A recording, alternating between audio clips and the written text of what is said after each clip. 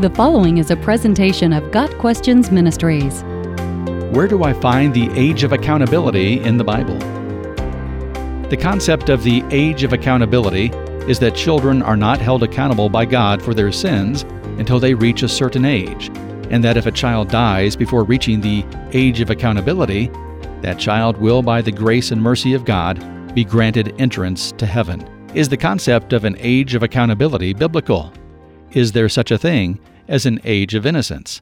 Frequently lost in the discussion regarding the age of accountability is the fact that children, no matter how young, are not innocent in the sense of being sinless. The Bible tells us that, even if an infant or child has not committed personal sin, all people, including infants and children, are guilty before God because of inherited and imputed sin. Inherited sin is that which is passed on from our parents.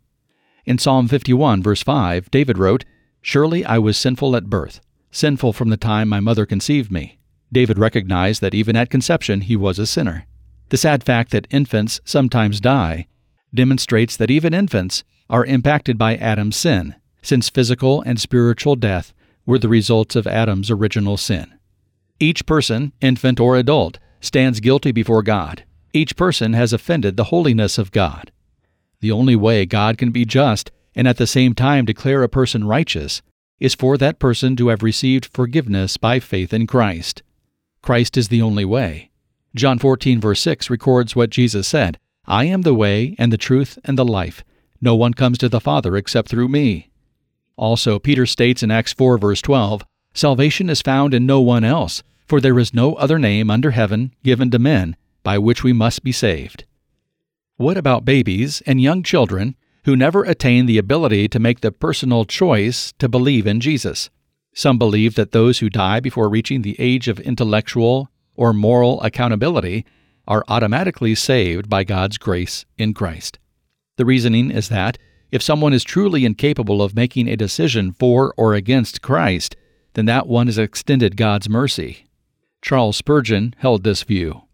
Quote, "I rejoice to know that the souls of all infants, as soon as they die, speed their way to paradise. Think what a multitude there is of them." End of quote, from his autobiography, Volume 1.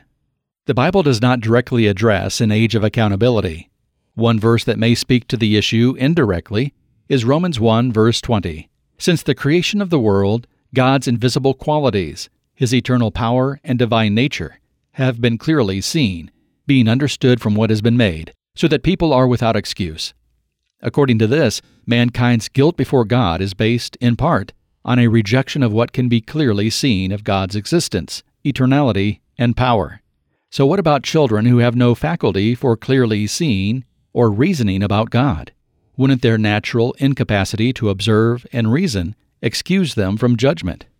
The age of 13 is the most commonly suggested for the age of accountability, based on the Jewish custom that a child becomes an adult at the age of 13.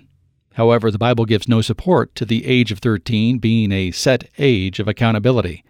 The age at which a child can distinguish right from wrong and becomes capable of choosing Christ likely varies from child to child. With all this in mind, consider this. Christ's death is presented as sufficient for all mankind. 1 John 2, verse 2 says that Jesus is the atoning sacrifice for our sins, and not only for ours, but also for the sins of the whole world.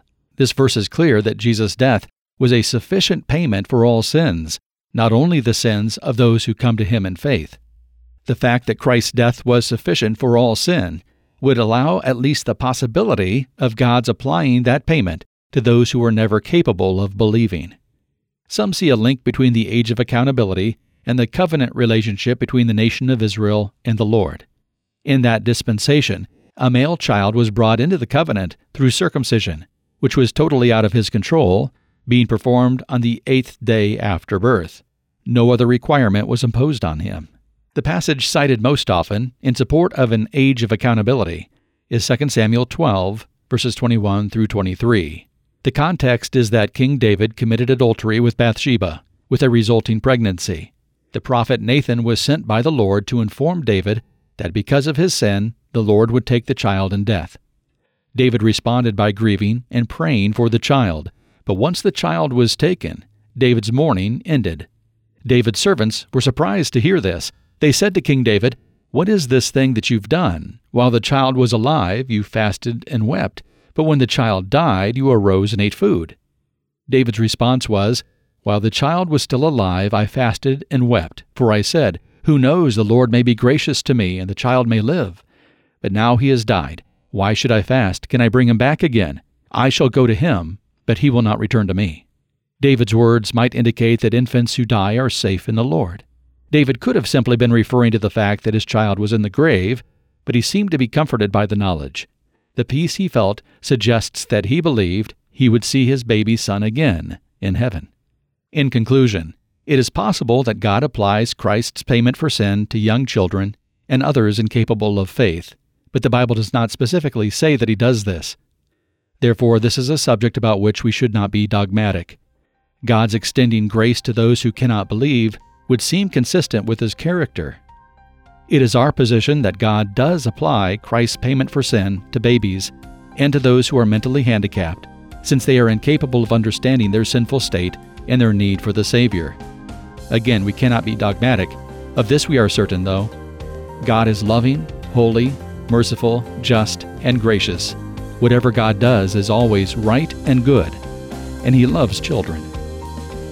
Got Questions Ministry seeks to glorify the Lord Jesus Christ by providing biblical answers to today's questions. Online at gotquestions.org.